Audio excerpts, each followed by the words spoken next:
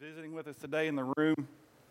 I take it as an honor and very seriously that you decided to hang out with us today. If you need anything, just find somebody that's got a "I'm here to help" sticker, and we will get you where you need to go or the information that you need. I was back in the back getting some things ready when Melanie prayed over the Honduras guys. I'm excited to be going with them, so we'll head out here at dark 30 in the morning. And just be praying for us. The rain, there's supposed to be some rain now, and apparently American Airlines is scared of rain. So we're going to pray that they get it together. And I told the guys this time, even if we're on the ground in Honduras for 10 minutes, we're going.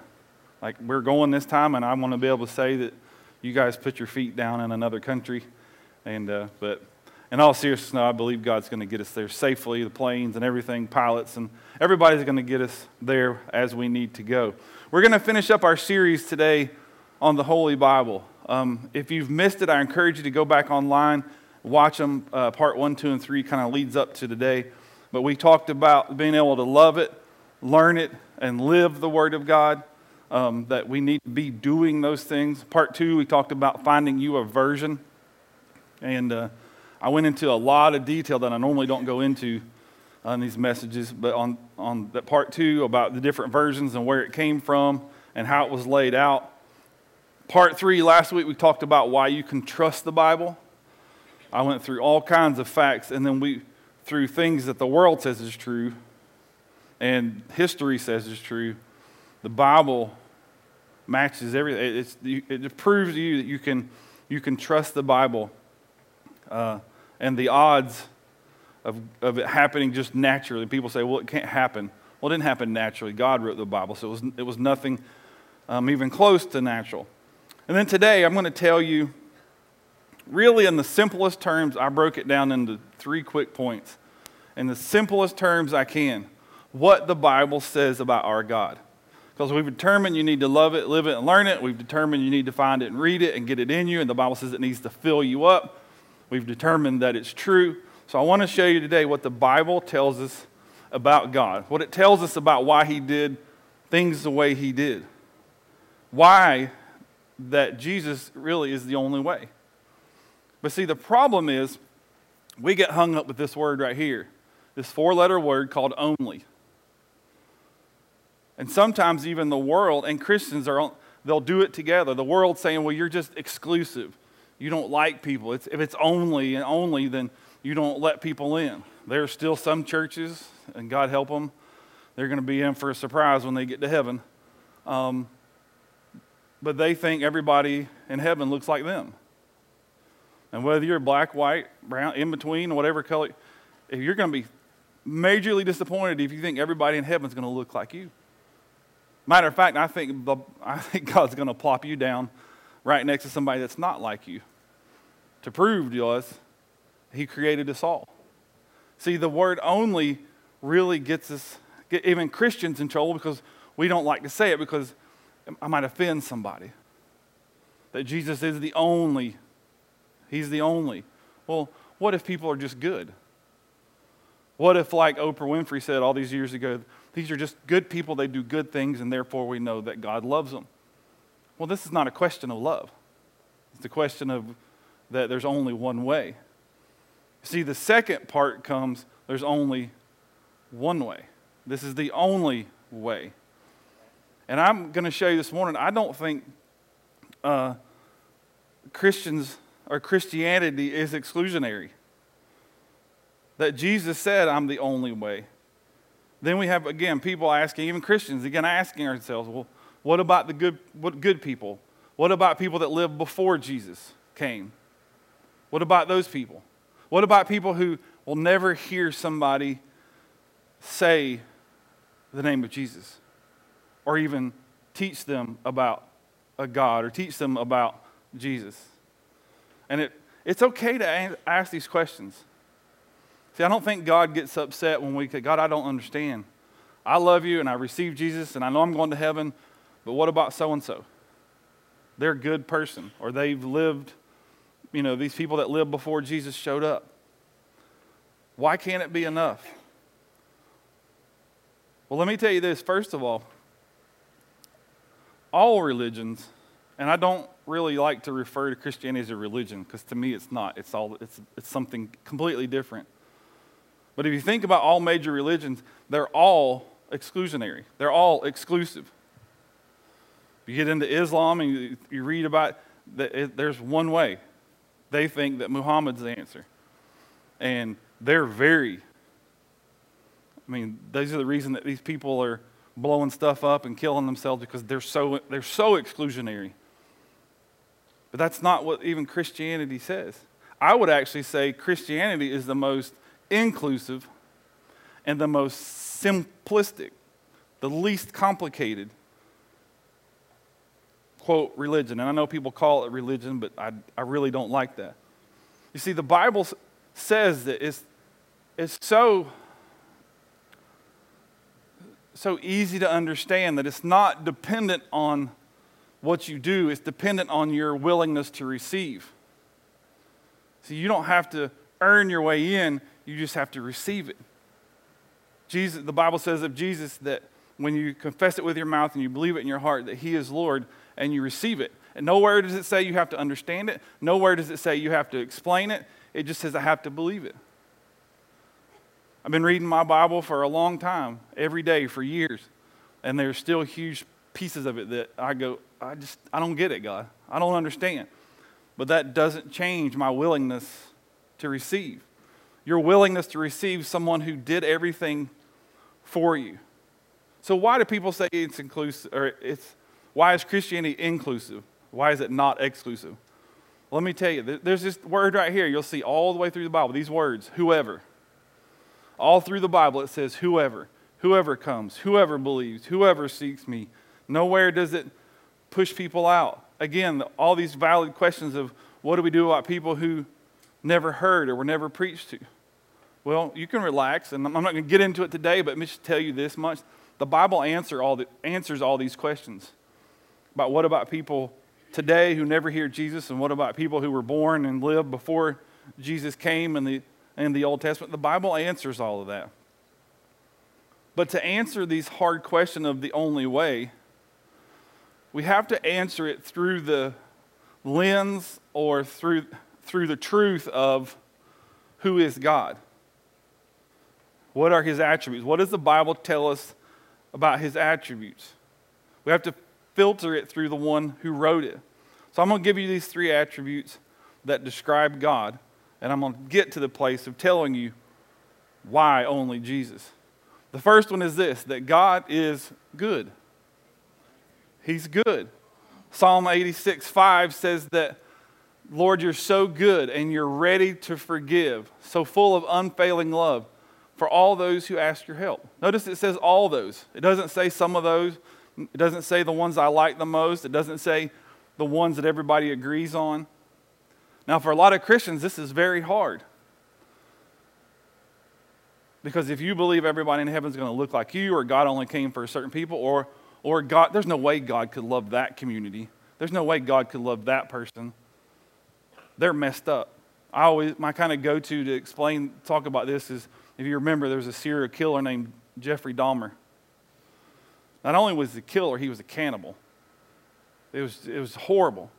They catch him, go through all trial. He goes to prison, and about 2 weeks before he was beaten to death, some guys, I think, jumped him and beat him to death with soap and a sock. That's a pretty terrible way to go.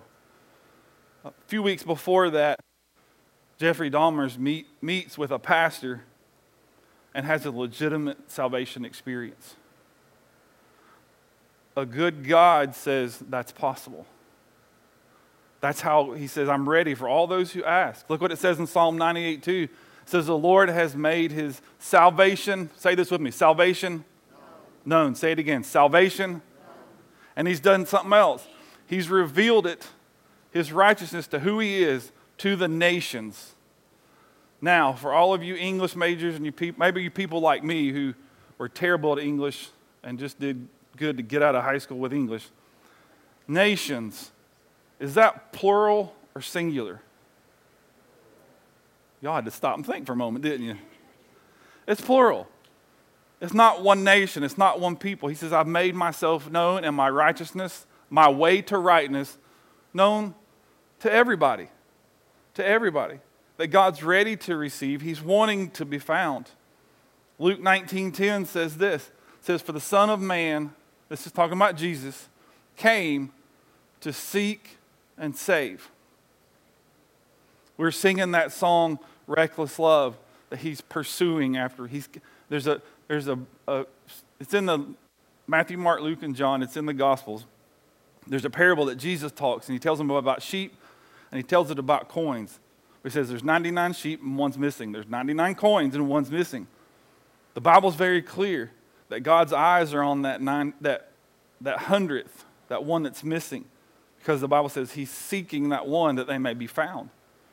So God is good. He's ready to forgive. But there is, in goodness, we need to understand, just for our simple terms today, what's the opposite of good? Bad. Evil. So if God is good, then what's the opposite? Bad. I mean, you can get spiritual and call it evil, but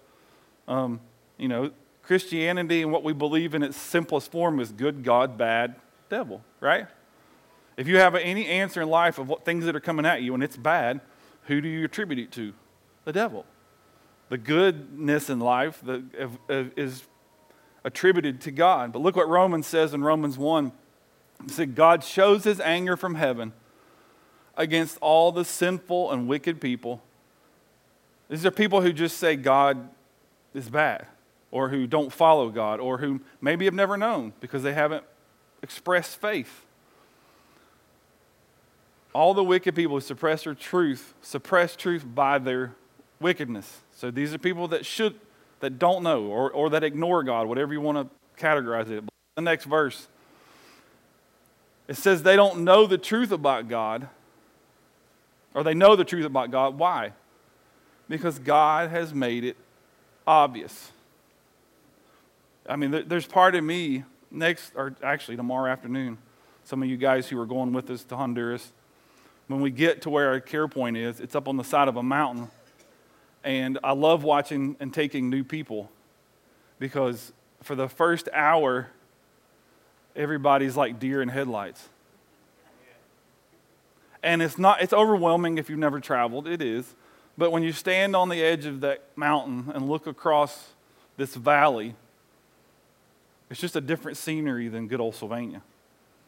And it's kind of overwhelming. It's just like, how could you not know there's a God? This did not happen by accident. This wasn't some cosmic mistake. But the Bible goes on in Romans and says, for ever since the world was created, God said, poof, and this beauty existed. Through everything God made, they can clearly see his invisible qualities and his eternal power and his divine nature. They can see it all. And look what Paul says as he's writing to the Roman church in this last part of the verse. So they have no excuse. You want to know about people who never have heard about God? How the Bible says, I've made it so obvious in my creation. The problem has come especially in our culture, we begin to worship what's created, not the Creator. This is where environmentalism has its place. And I agree, we don't need to be, doing dumb stuff and killing stuff off. But I don't worship the earth, I worship the one who created the earth. And God's goodness, he says, I've made it known for all of you. I've made myself known that you can find me. I went digging this week and found a pastor friend of mine that I follow, and he tells this story, and I've altered it a little bit just to protect the information. But he told me a story about a guy we'll call Ali. He lived in a predominantly Muslim country. He was a young man in his, I think, 20s or so. But his whole family was in leadership in this country. And for about 30 days, he would go to bed at night and he would have a dream about this man that introduced himself as Jesus. He would go to bed, have the dream, get up, and it was recurring. about day 25 or 30, somewhere in toward the end, he went to a mother or a grandmother, somebody trusted, and told them, I'm having these dreams every night. What do I do? And the relative said, well, you know, if your brothers find out, you're a dead man. Because they are exclusive. You don't do this, you don't say this. If they even know you're dreaming it, that was the end of it. So the short of the story is the man goes back to bed the next night and decides to just respond. Has the dream, wakes up, and says, Jesus, whatever it is you have, I'll receive it. Here's the key word, I'll receive it. The man was instantly saved. He ended up going to the U.S. to get trained as a missionary, and he's now back in this predominantly Muslim country as a Christian missionary. He tells his story that he never heard the name of Jesus. He never read a Bible. Yet he had an undeniable salvation experience. That, to me, is a good God. The Bible says he's made his way known. And for whatever reason, God chose to start tapping on this guy's life. I'm going to give you a dream, give you a dream, give you a dream. We have dreams, and a lot of us think, oh, I just had some bad pizza. Or that was weird.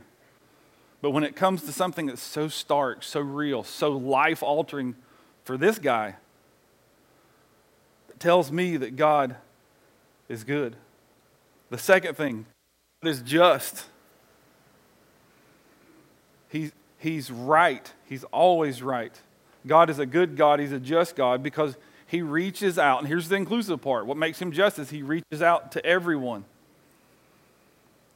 There's a lot in the media and in our society today about, even from whatever political angle you can come at, about who's accepted.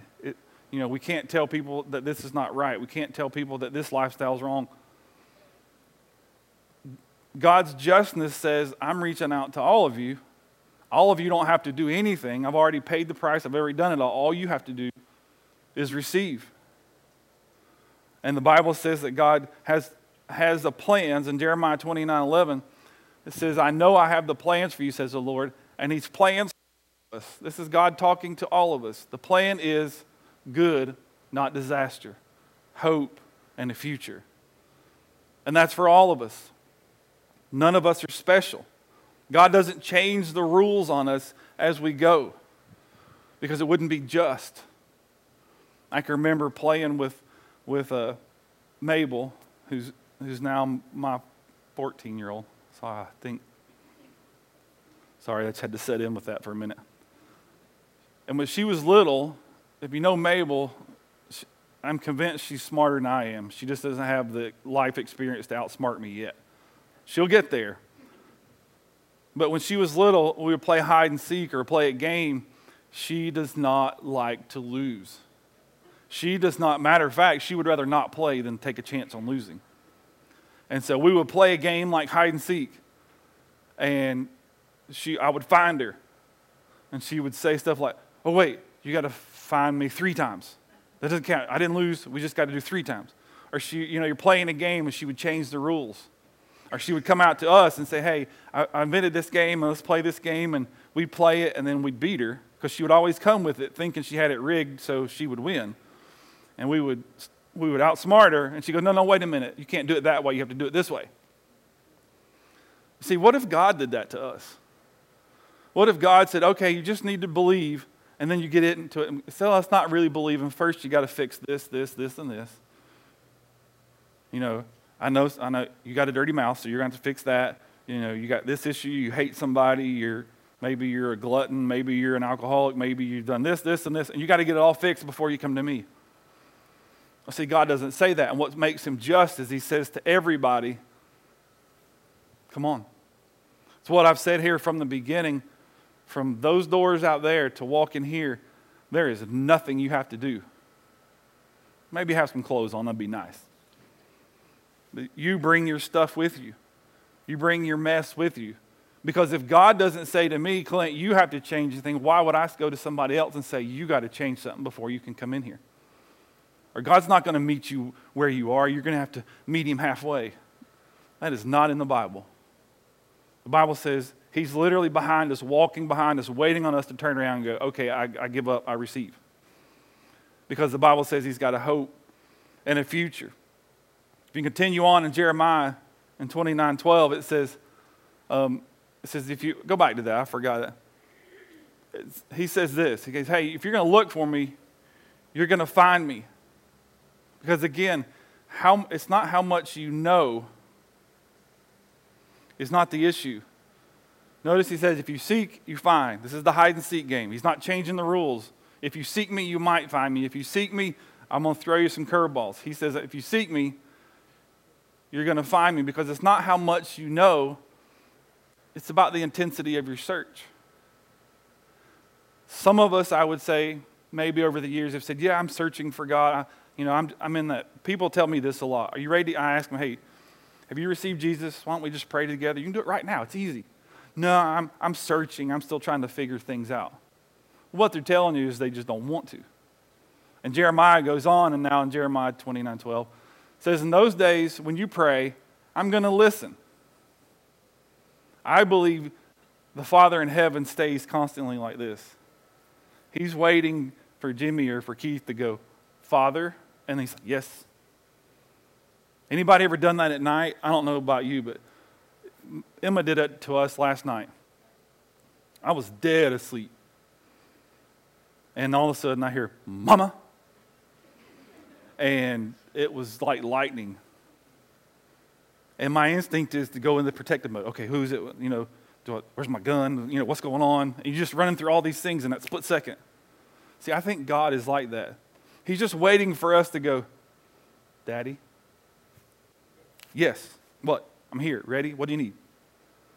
I think the Bible, but look what it says when you're seeking, if you look for me, and I highlighted the word, say it with me, if you look for me wholeheartedly, then there's guaranteed results. This is not a halfway game. And I think a lot of us, even as Christians, maybe we were living wholeheartedly in pursuit. We've kind of slacked off, and we wonder why we're wandering around in circles. It's because somewhere you went from whole heart to just most of it. Or maybe whole heart to you just done away with God altogether.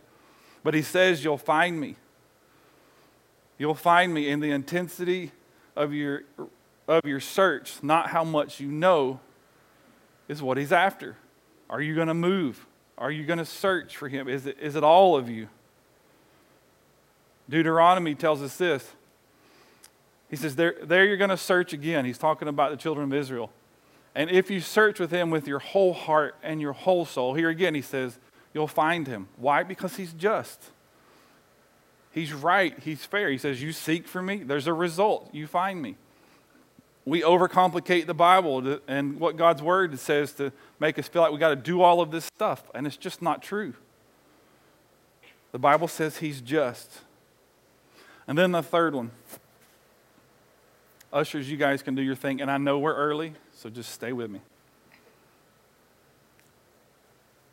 And that should be 3, not 2. I don't know why that says 2 or 3. And that is this, that God is love. Now, this is key that we understand this. God does not, let me say it this way. God has love for you, but that he doesn't just have it. You and I have love for somebody else. I have love for Melanie. I have love for this church. I have love for its people. But we need to make sure that we understand the difference. God not only has love, God is love. All through the Bible, it tells us he is love. Look what it says in John chapter 3. Most of us know this verse. It says, for God so loved the world that he gave his only son, so that some people, so that the holy people, so that the people who read their Bible every day, so that the people who tithe every day, so that the people who raise the perfect kids that never misbehave, so that the people who never drive over the speed limit, so that the people who always eat healthy food, so that the people always think good about your neighbor, so that the people never talk bad about anybody else, so the people that got it all together. No, it says Everyone. So the people who don't know God, to the people who cuss at God, to the people who live crazy lifestyles, to the people who hate their neighbors, to the people who think that their race is the only race. All of those people. The Bible says, whoever believes in him are not going to perish, but have everlasting life. The great thing about this is you walk through the doors and God says, I don't care what you bring, just believe.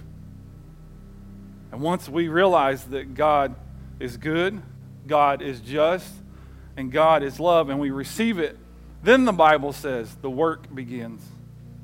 Okay, this is now you have me, but now we're going to start working on this. Hey, that anger problem you have, we're going to start working on it. I'm going to start nudging you and giving you a break check. Hey, before you blow up, take a minute. Before you say this to your wife or your family, take a minute. But it's always that when you believe. Because God has given all of us a choice. God doesn't send people to hell.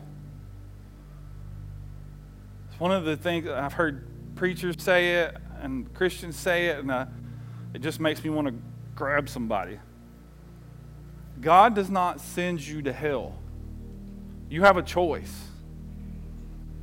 Well, He's given us a choice. Heaven, not heaven, hell. It's a choice.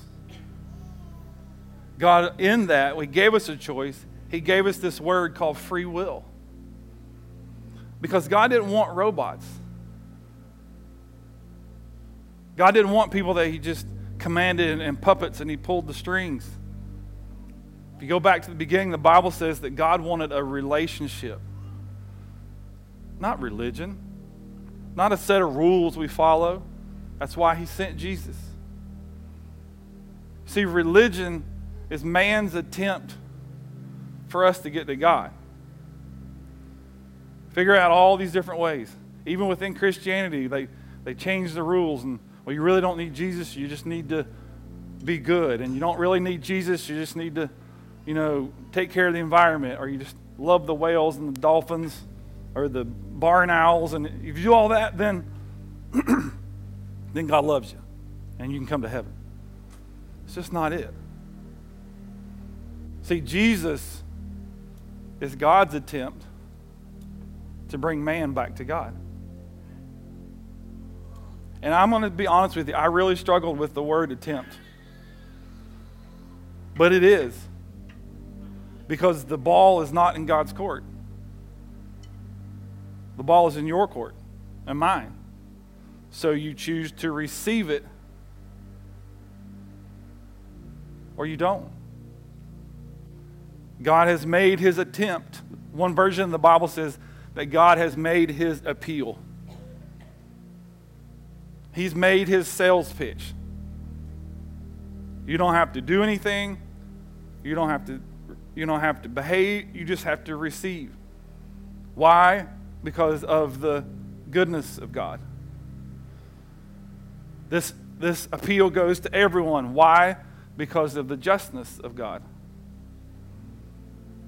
And there's no strings attached. You simply have to be willing to receive someone who's done everything for you. Why? Because of the love of God. That's why I submit to you today that Jesus is the only way.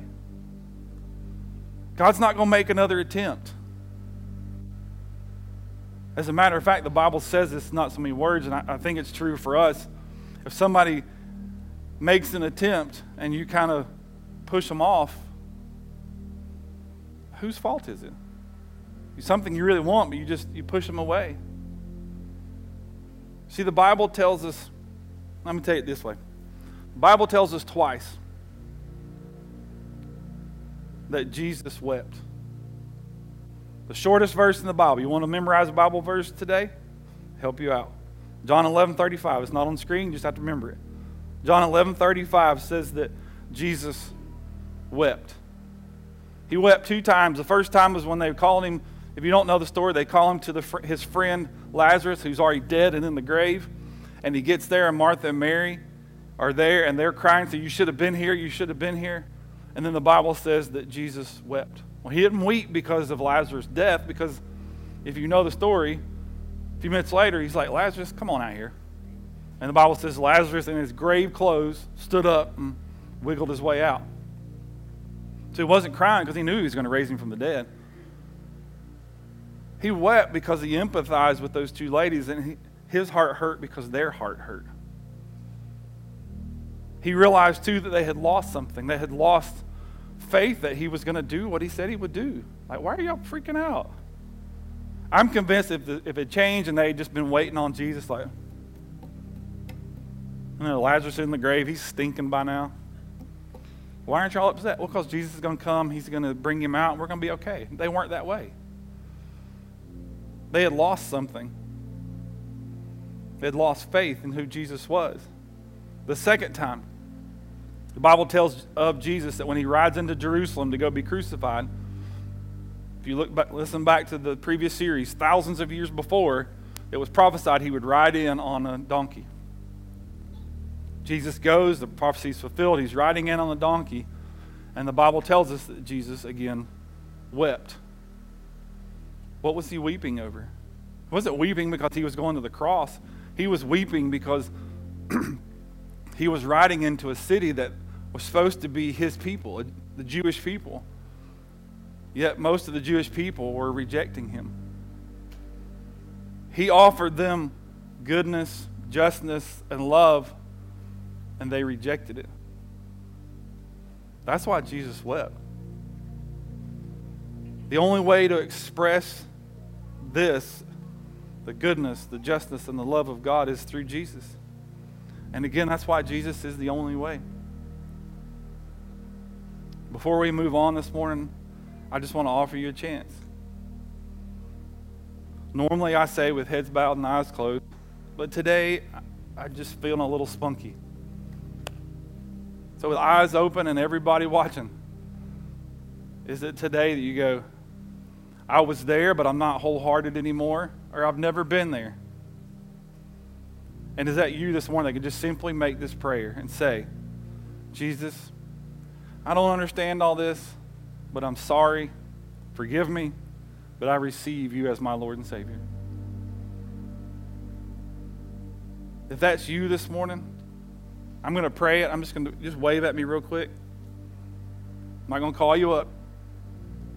All right, let's pray this together. Say, Lord Jesus, today I receive you as my Lord and my Savior. And I thank you for it now. In Jesus' name, amen. That's the way. Now the work starts. This morning before we leave, as Melanie said, we just finished up last week our 7-day restart. And as you see, we left all the cards on the front up here. I don't know if online, you probably can't see them down here at my feet. But as we finished and talking with Melanie yesterday, as a church, as a pastor, I want to pray for you. And what I'm going to do, I see Pastor Bob and Tammy. I've asked a couple. If I came to you and asked you, I've got 5 or 6, well, 6 or so people. Y'all come on in, and they're just going to stand here with their backs to the stage. I'm going to go ahead and ask you if you will stand with me. And these guys, some of y'all come over to the middle. Y'all come on over. Don't worry, if we got more people than people praying, during the last song, if this is you, now I'm warning you, I'm going to commit you, okay? So this is a warning for 2 groups. If you have a card that you put on the stage in the last 2 weeks, can you raise your hand? Now, if you have a card you put on the stage and in the last week you haven't seen the results yet, don't let the devil talk you out of this. Don't get in your head. Don't worry about anybody around you. But if it's something you're still believing for, I need somebody to step out of their seat and walk and stand in front of some of these people. And we're simply going to say, I put my faith with you because God says his word is true. All right, on the count of 3, 1, 2, 3, somebody move. Come on. Now, here's the second group. If you got cards up here that you still need prayer for, you're coming on. The second group. How many would raise your hand and say, there's some things I didn't put on cards, I wasn't here, or maybe something else is going on, and you would say, I just need somebody to believe with me, and then you fill in the blank. If that's you this morning, I'm going to ask you, just come here, we're going to do a line right here, and we're going to sing one more song. This is going to be just a few minutes. I'm not holding you over. We built time into the service. If that's you this morning, I'm going to ask you to step out and come on. We're going to pray with you. We're going to agree with you. Just kind of line up shoulder to shoulder. It's not complicated. It's not going to be a big dramatic. I just want hands on so that you know faith has come, that your life is built on nothing less than Jesus Christ and what? His righteousness. For the rest of you, if you would, we're going to sing this song. I'm going to bless you, and then we're going to sing while they pray. God, I thank you for my family. I thank you, Father, those who are still coming forward, that they're stepping out in faith because we believe you are good, you are just, and God, you love us. And I thank you for being so good. Thank you, Father God, as we leave today that we're blessed, we're whole, complete, and lacking nothing. And I thank you for it now, Father. In Jesus' name. And everybody said...